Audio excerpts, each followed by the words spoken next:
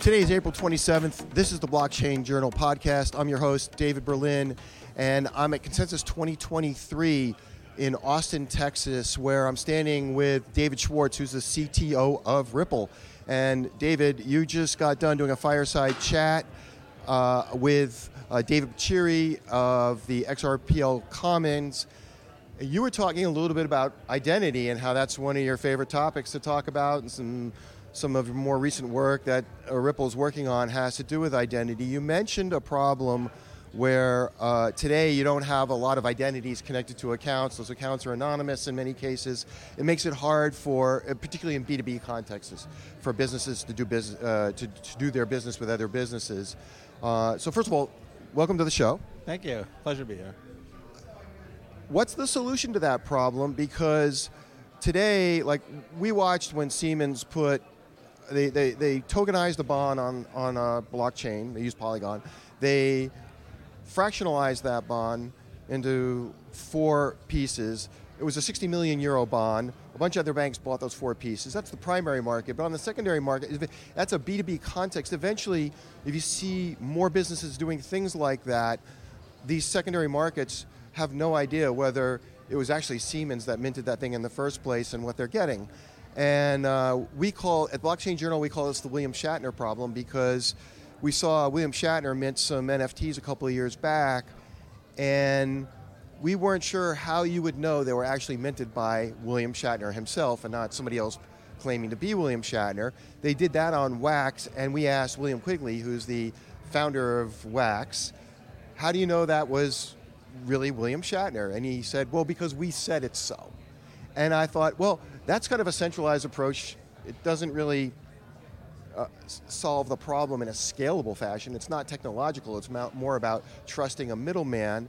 And additionally, if we look back in time, we already had something like that called certificate authorities that did that same thing for Web 1.0. And now I would say CAs are kind of dead. If you go to like any page that's served by Google, the certificate authority is Google, which defeats the whole purpose. So what's the solution to this problem? Well, and I would also point out that solution might work well for William Shatner, but it's not going to work well for, it doesn't scale, right? It's going to work well for the A-list celebrities who, some big entity can make sure that they're actually, someone can talk to like their representative. That doesn't work for, ordinary people. I think the solution is going to have to be decentralized identity systems that can be bound to accounts. So, I didn't mention the NFT case when I was talking in the fireside chat. I was talking more about the compliance issue for institutions, but you're right that there is an equal problem, maybe even a bigger problem with NFT issuance, where if I want to issue an NFT, how do people know it's me? And the solution is going to have to be something somewhat like certificate authorities, where there will be entities that will vouch for my identity. They'll verify my identity in a country-specific way. In the United States, it might be driver's license, and they'll issue a certificate that I can then attach to an on-ledger account. And then if I issue an NFT, you can see the account that issued it on the blockchain, and then you can walk your way to that certificate. Works good for people, like I can give you a driver's license. What are businesses going to do? Because there's no sort of equivalent business registry. I think there's something called Glyph that started up, but I can't even get in touch with those guys. Businesses want things that scale, and when there's a technological backbone to provide that scale. If you think about what Siemens did with those other banks, they were probably all in the room pointing at a screen saying, yeah, that's our account. So you can be rest assured that you're not paying 50 million euros for something else, something that we're not issuing. So how do businesses do that? I haven't really thought about that problem before. It's actually an interesting problem. I mean, there's a business need for entities that will verify that an account is in fact bound to a particular company. I guess it's going to be jurisdiction specific, whether they have a registry of corporations or some other sort of business documents that they could use. I guess you could, most of the registries, like, when you form a corporation, the jurisdiction where you form the corporation usually has a database that people can access, but you still need some way to bind that to an account. And I guess there's a business need for that. Maybe we should go pitch that to VCs. What do you think? Well, okay, we're going to go in business together. We can do that. I just don't know. Like there are different entities working on that problem. I think the government of Australia recognized that problem, and they're taking on the role of creating some sort of central identification registry. They're partnering with industry in Australia.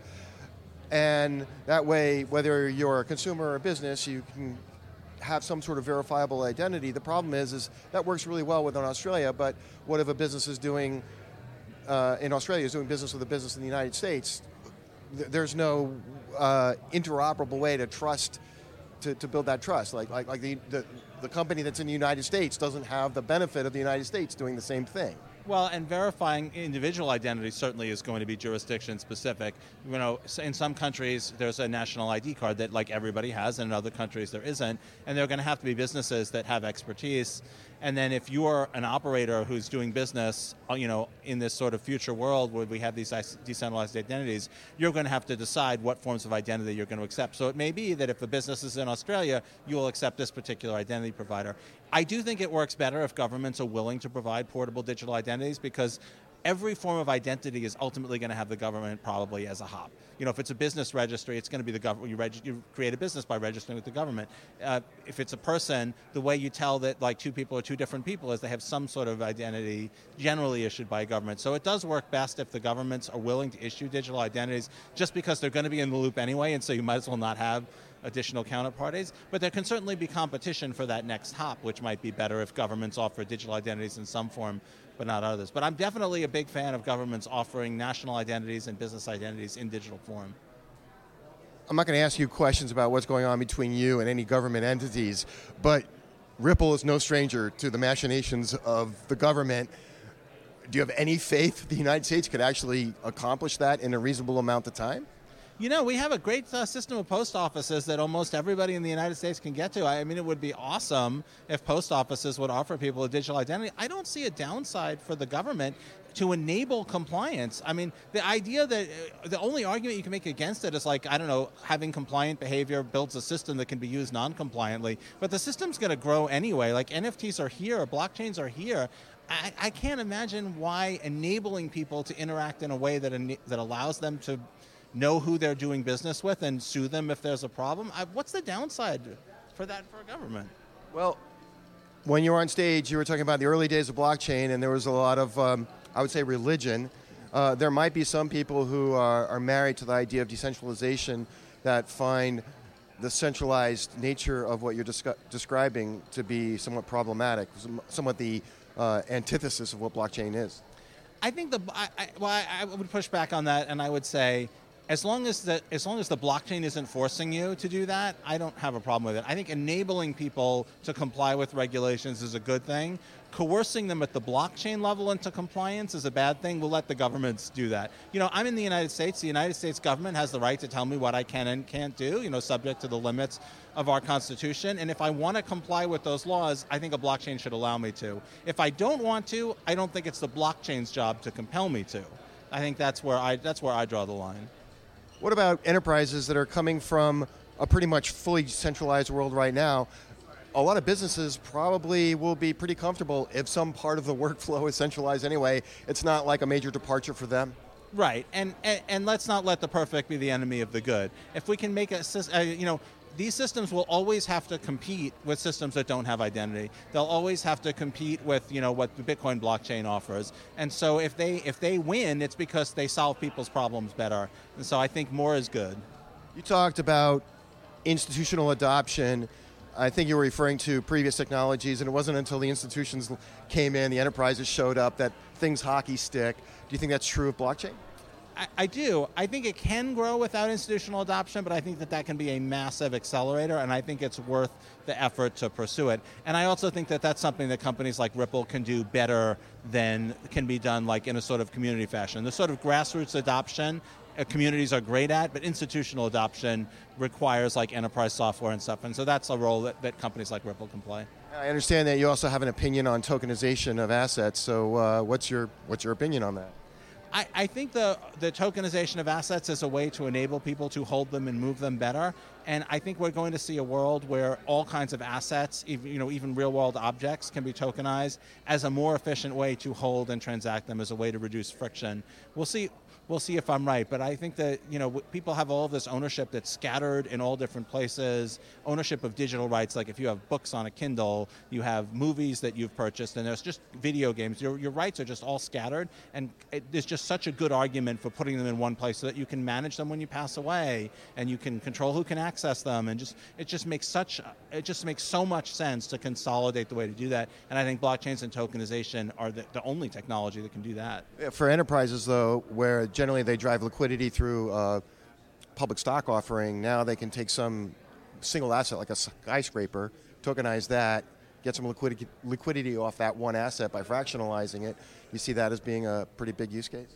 I do, and I think that gives people a better opportunity to, like today, you can invest in things, but it's the sort of friction in terms of managing and controlling.